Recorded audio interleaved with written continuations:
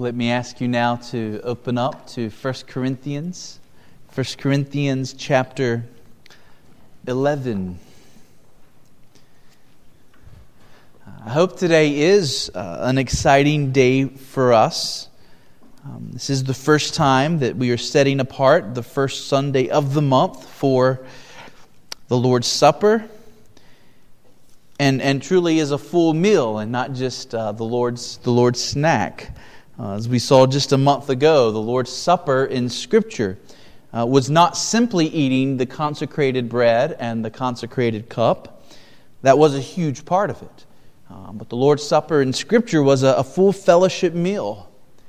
It was a meal shared by Christians to celebrate their union in Christ, to remember together what Christ had done for them, and to look forward to the great wedding feast that is to come. The joy of the kingdom of Christ is pictured with this picture of a great wedding feast. And when churches celebrate the Lord's Supper, they are showing that the kingdom of Christ has already come and has already begun. And our Lord's Suppers here are to be a foretaste of the joys of heaven. And so this morning I want to continue to unpack why the Lord's Supper is so important, why Christ commanded us to keep it, and what it's really all about. And I want us to read beginning in verse 17. So 1 Corinthians 11, beginning in verse 17. We'll read through verse 22. And let me just remind you that this is the very Word of God that we are reading. So beginning in verse 17.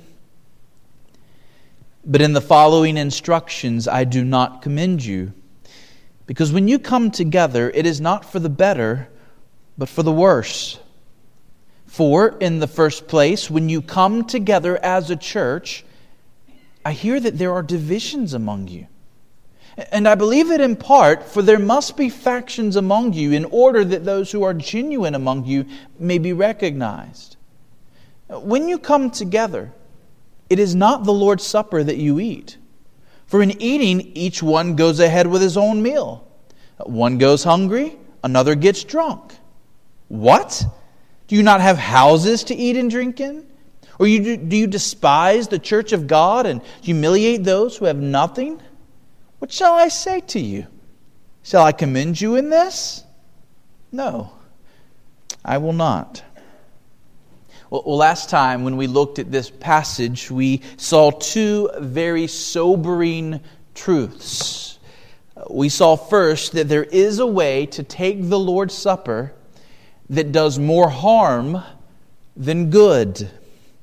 Paul said that when the Corinthian Christians were coming together, it was not for the better, but for the worse. And he also said that they were celebrating the Lord's Supper in such a way that was so off base that it was not properly the Lord's Supper at all. This church could not rightly say that they were taking the Lord's Supper, not when they were doing the things that they were doing. So what were they doing that was so terrible? Well, some were going ahead with their own meal while others were without. The wealthy in the church were eating their own food that they had brought from home. They were drinking their own drink, drinking so much that some were apparently even getting drunk. And meanwhile, there were other brothers or sisters in Christ in the church who were going hungry. The factions that so characterized this church meant that one group was going ahead and eating, and the others were being neglected. And how seriously did Paul take this? Look at the words he uses. He asks, "Do you despise the church of God?" Paul says that when you treat your brother or sister in Christ in this way, you are despising the church. Refusing to share what you have, to be considerate, to wait for your brother and care for him is despising the very people for whom Christ died, the bride. Paul said that the poor in this church were being humiliated. Now, note that the Lord's Supper, this fellowship meal, was never mainly about sustenance. It was about sharing the Lord's meal together. Paul says, "Do you not have houses to eat and drink in?" In other words, if you're so hungry and you're so thirsty that you can't wait for your brothers and you can't share what you have, why are you not eating at home? The fellowship meal is not a time for gorging yourself. It is a time for mutual celebration and mutual remembrance of Christ. Now, isn't it interesting that of all the ways Christ could have given us to celebrate and remember His death and resurrection, He chose only two: baptism and the Lord's Supper. How strange to remember the greatest act that ever occurred in human history, the death of Christ for sinners on the cross, with a meal. Why is this the way Christ has chosen? For us to remember and celebrate together His crucifixion. That's the question I want to answer for us this morning. Why this way? Why remember Christ with this ordinance? Of all the other things Christ could have commanded, why did He command this? Well, when we think about it, it really isn't all that surprising. I want you to think back with me to the beginning of history, when Adam and Eve are in the Garden of Eden.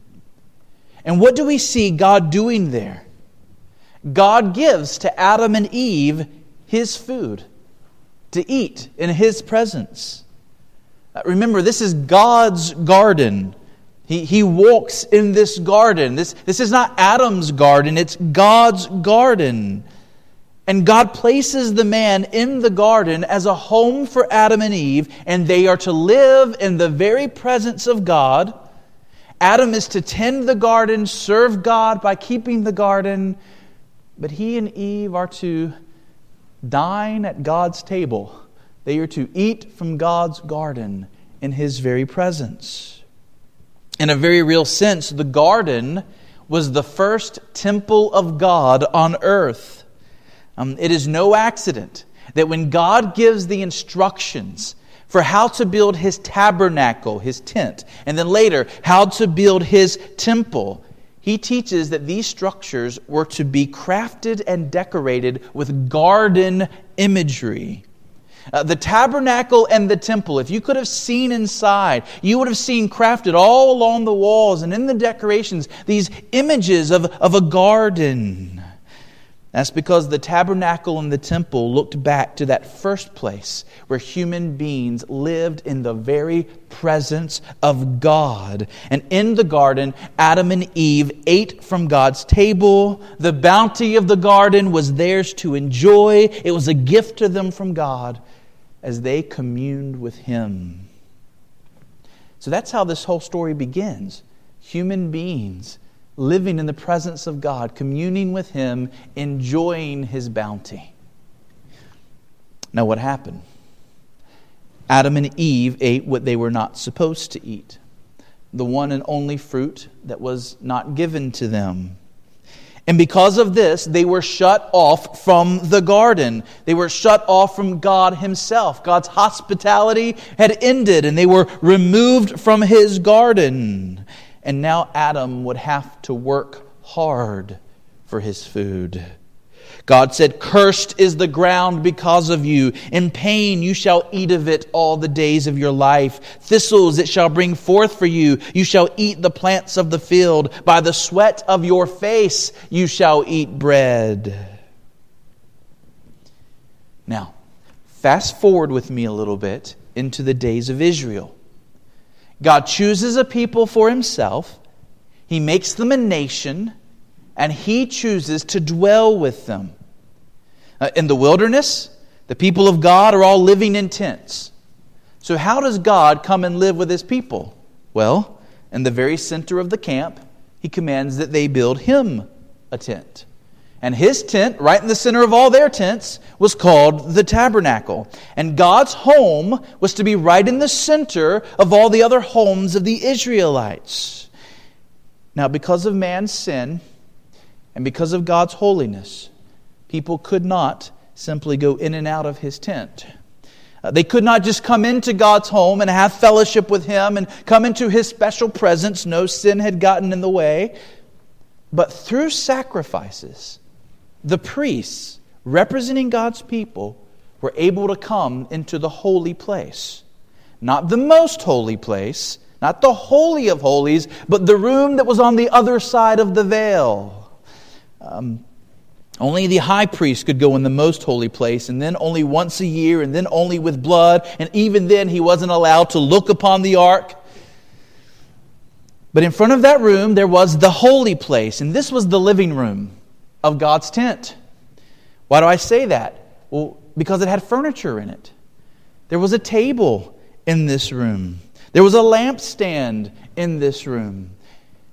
And on the table, there was the bread of the presence.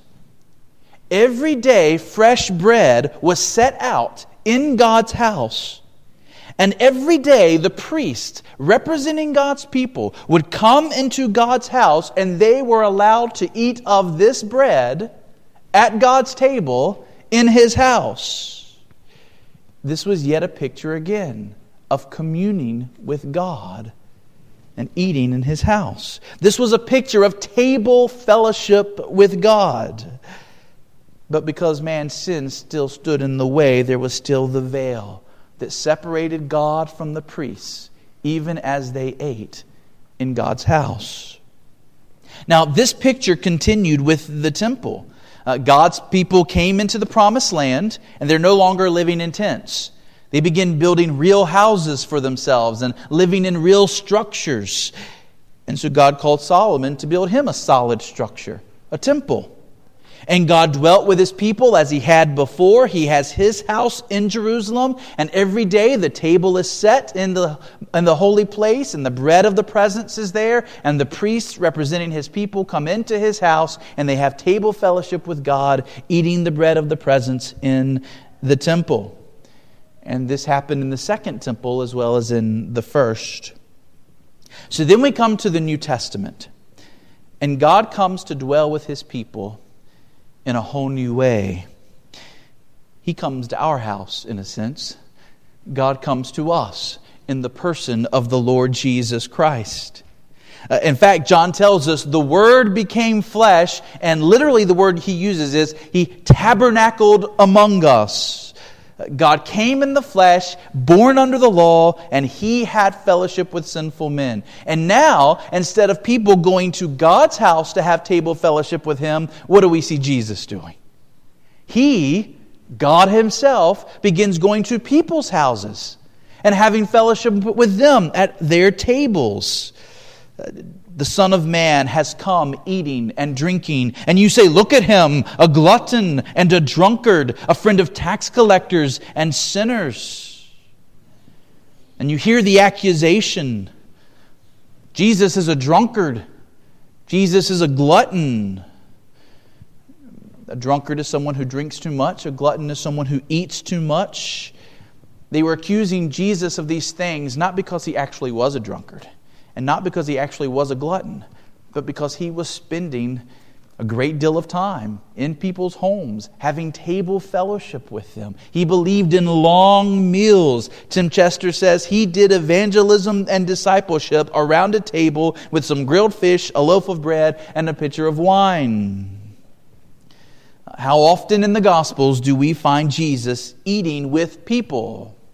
Let me give you just the Gospel of Luke. Luke 5, Jesus eats with the tax collectors and the sinners at the house of Levi, also called Matthew. Luke 7, Jesus is anointed at the home of Simon the Pharisee during a meal. Luke 9, Jesus is the host of the meal. He feeds the 5,000 on the hillside.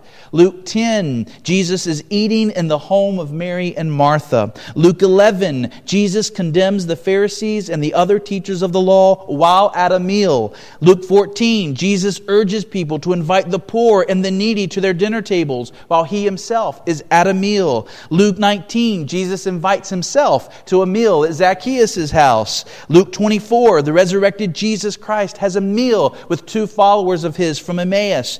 Later in Luke 24, he eats a breakfast of fish with his disciples. Robert Karras says in Luke's gospel, Jesus is always either going to a meal, he's at a meal, or he's coming from a meal. And then we skipped one. There was that special fellowship meal. It was the last meal that Jesus shared with his disciples before his death.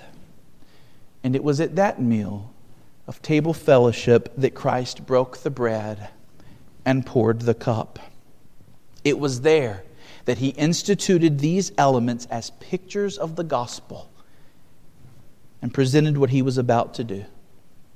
How can the veil be taken away? How can we have real communion with God like it was in the garden? Only through the body and the blood of Christ. Friends, this is why Jesus gave this ordinance to the church. In the Lord's Supper, we are not simply drawing near to one another. We are commanded to come to God's table. We are commanded to come to Christ's table. It is the Lord's Supper. Christ is with us in the person of the Holy Spirit as we fellowship together. This church, when we gather together, becomes a temple to God. It's not our house. This is God's house. This table isn't our table. This is the Lord's table. And we come and we eat and we have table fellowship with God at His table. The veil has been removed. He is here with us. He is at the head of the table. He is the host of the meal. The Lord's Supper is to be a time of joyful remembrance and celebration as we fellowship together and fellowship with God in His very presence.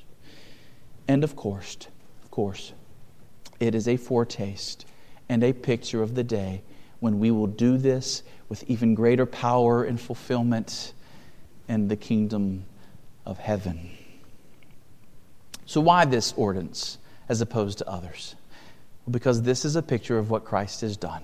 He has restored our fellowship with God.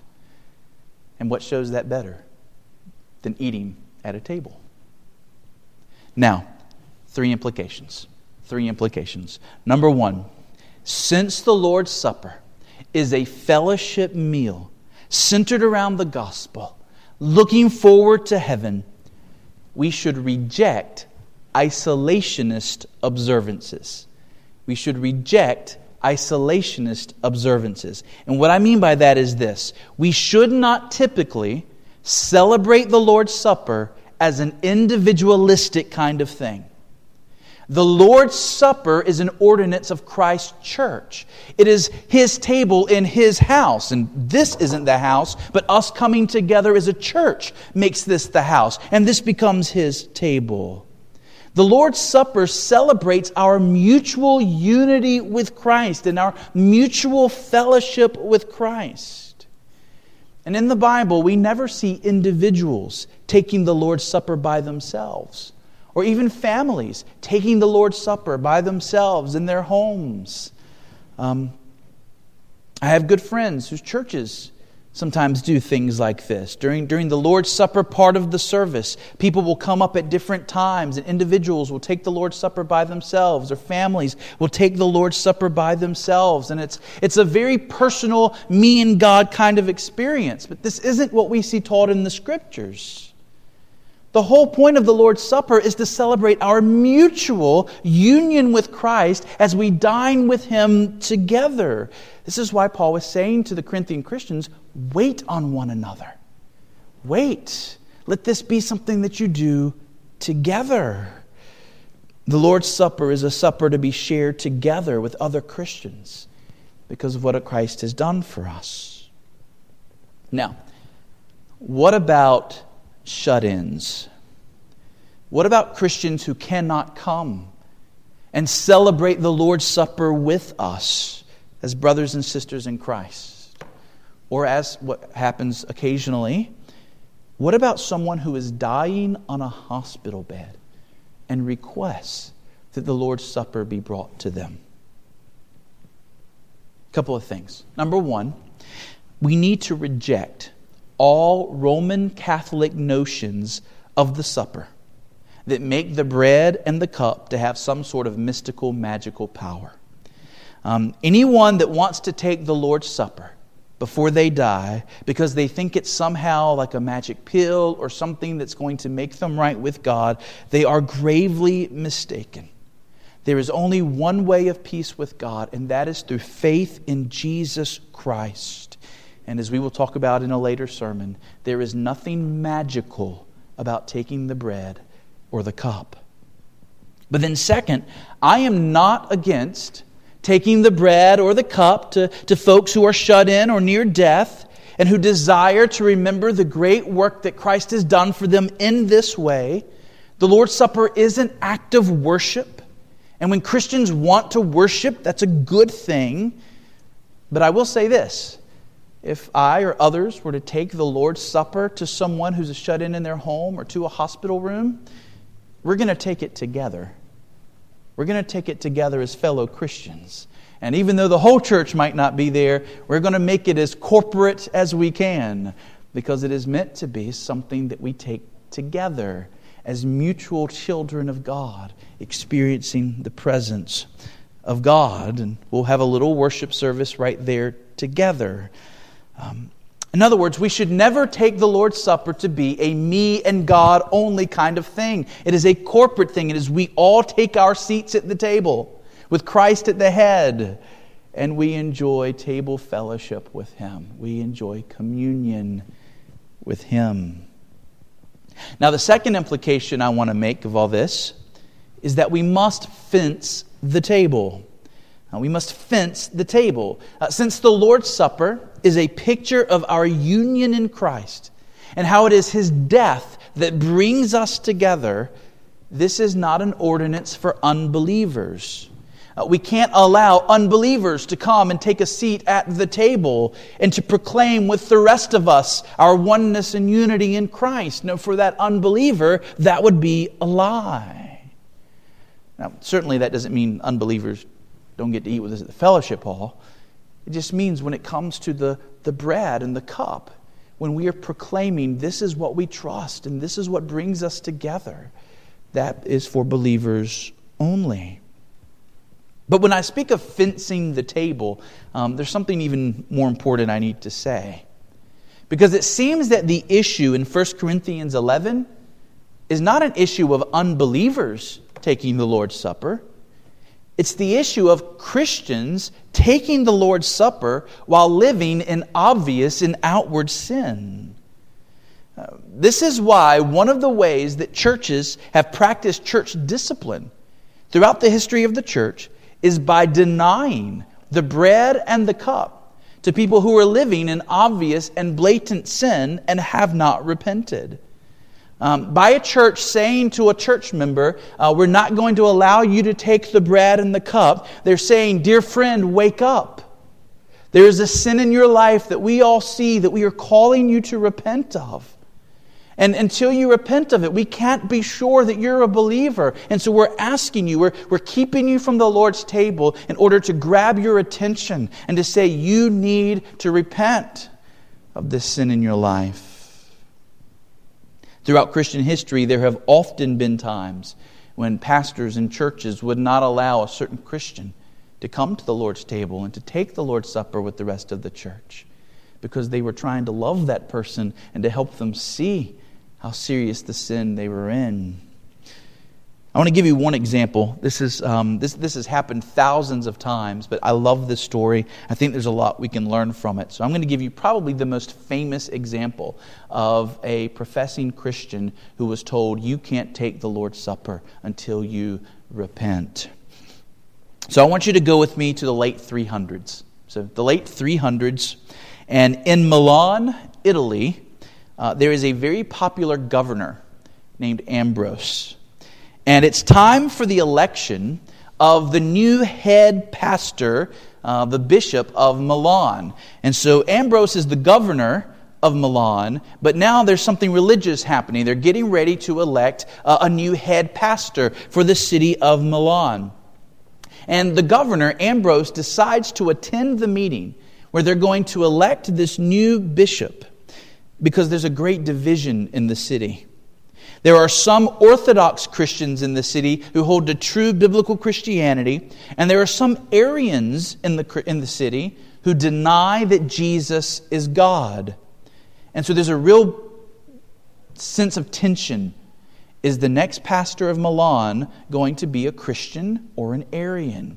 Is he going to be Orthodox and believe that Jesus is God, or is he not? And these two rival sides are pitted against each other, and Ambrose goes because he's in charge of the police, and he's there to make sure a fight doesn't break out. Well, someone saw Ambrose in the room, and because he was so loved by the people of Milan, when it came time to take nominations for the position of bishop, someone called out his name. And more people started saying, yeah, Ambrose for bishop. Let's have Ambrose. This was crazy because Ambrose had not even been baptized yet. He had become a Christian, but he had no pastoral training. His whole life he had been a man of politics. He was the governor. He knew nothing of biblical theology. But guess who got elected bishop of Milan? And how did Ambrose respond? When they elected him to be the pastor for the city, he ran away. He went to a friend's house where he hid for several days. The emperor of his time, and at this time the emperor of Rome, this emperor called himself a Christian, he wrote a letter saying how good it was for qualified men in public office to leave their public offices and to go lead the church. Emperor Gratian wrote this letter basically urging Ambrose to take this position of bishop. And when Ambrose's friend read it to him, he showed it to Ambrose, hoping that he would come out of his hiding, resign as governor, and take this position of bishop. But Ambrose still refused. And so finally, the friend whose house he was hiding in turned him in, and a gang of people showed up at the house, and they forcibly removed Ambrose from the house and appointed him, indeed ordained him, as head pastor against his will. When Ambrose saw all this happen, he finally relented, and he took his position as head pastor of the church there in Milan. Now, fast forward with me just a little bit to the year 390. There's a new emperor, and his name is Theodosius. And something has happened in the city of Thessalonica. You remember Thessalonica? We have the letters to the Thessalonians. Chariot racing. Chariot racing was absolutely huge in the Roman Empire. NFL season starts this week. We're going to see people everywhere. NFL. Compared to how the Romans cared about chariot racing, our NFL fans seem not that excited. Chariot racing was absolutely huge. Entire cities had their glory of their city connected to their chariot racer. And the whole city would come out for the races, and it was huge. Well, maybe some of you have seen the movie Ben-Hur and the famous chariot race scene, and that's what we're talking about. In Thessalonica, their most popular charioteer was arrested and put in prison. He was a homosexual, and he was charged with rape. But the people didn't care about that. There was a race coming up, and he was their city's hero. And so the people of Thessalonica basically joined together into a mob. They raided the prison, they set him free, and then they went and they killed the governor of Thessalonica. Now, Thessalonica was a big and important city, and Emperor Theodosius couldn't just let this go unpunished. He can't have cities being controlled by mobs. And so here is how Emperor Theodosius responded. He announced to the city of Thessalonica that another chariot race was going to be held. And when the stands were filled with people, he had the doors locked, and he sent in his soldiers, and he killed every single person in the arena. 7,000 innocent people were killed in the arena that day.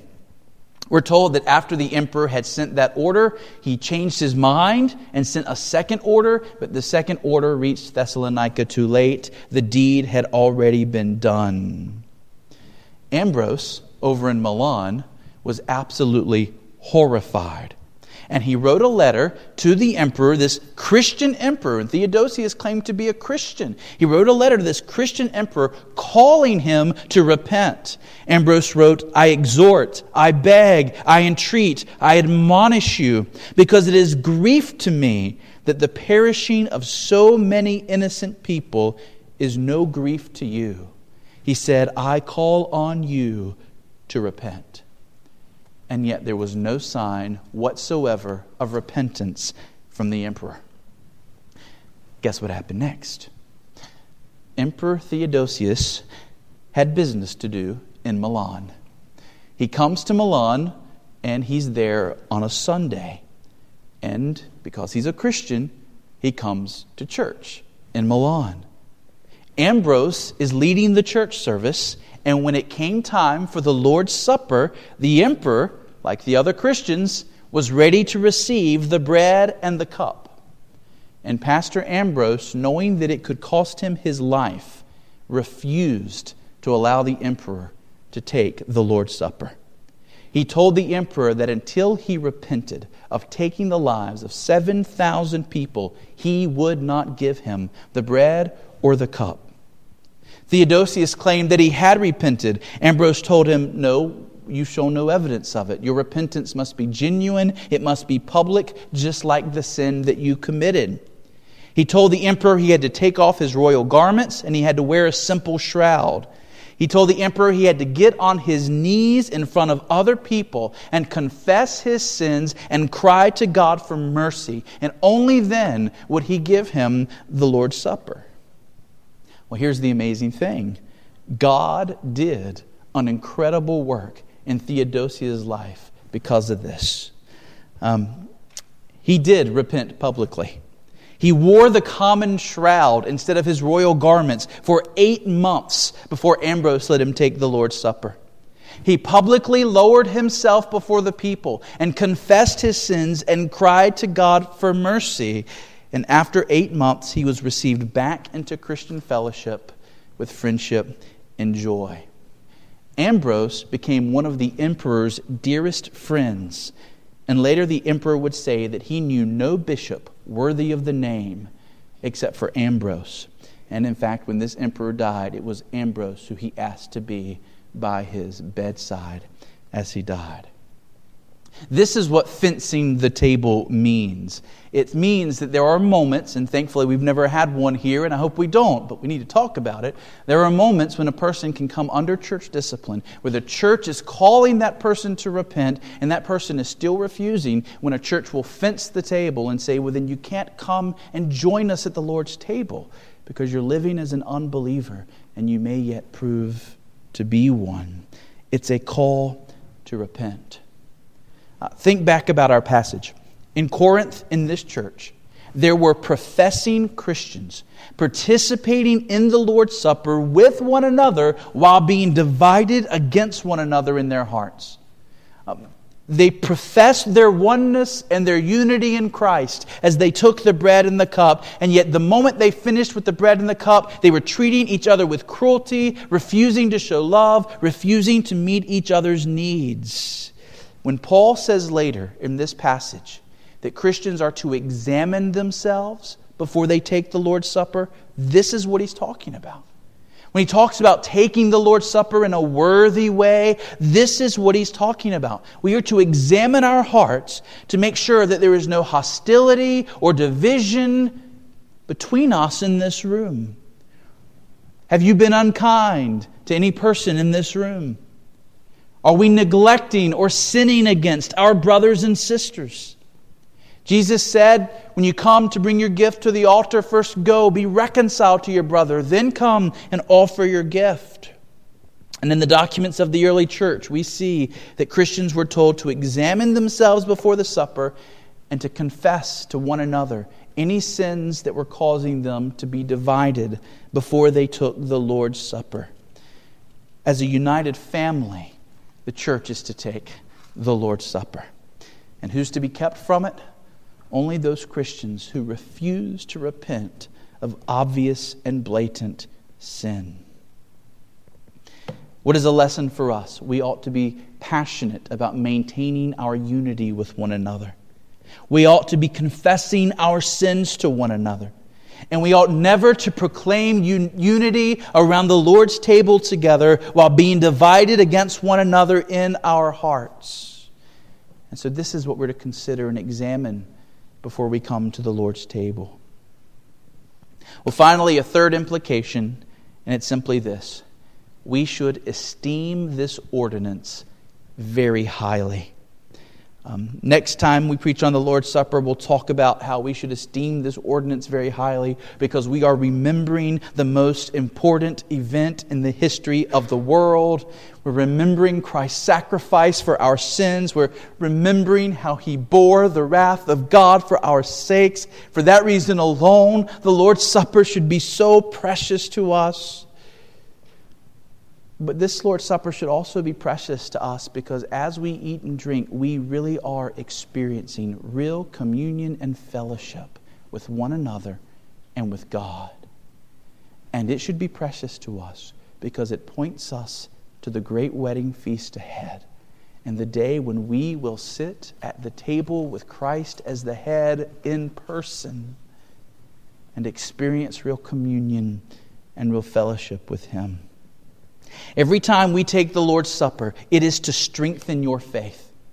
It is to increase your expectation about the day that is to come when you will sup with your Savior and His people in a way greater than we can do on this earth today. The supper today is a token of the glory that is ahead for you. And so we should love to take the Lord's Supper. It should be one of the most important events in our lives. It should set our eyes on Christ, who is our hope of heaven, and it should keep us holding on to Him to the ends of our lives. And so, as we come to the table now, think about the price that Christ paid for your salvation. Think about the heaven that is ahead for you and the kingdom that you've been made a part of. Think about what it will be like on that day to see your Savior's face and to have fellowship with Him. He is with us now, even as we celebrate the Lord's Supper at His table. So let us receive the Lord's Supper with joy and with gratitude and with thankfulness in our hearts. Let's pray.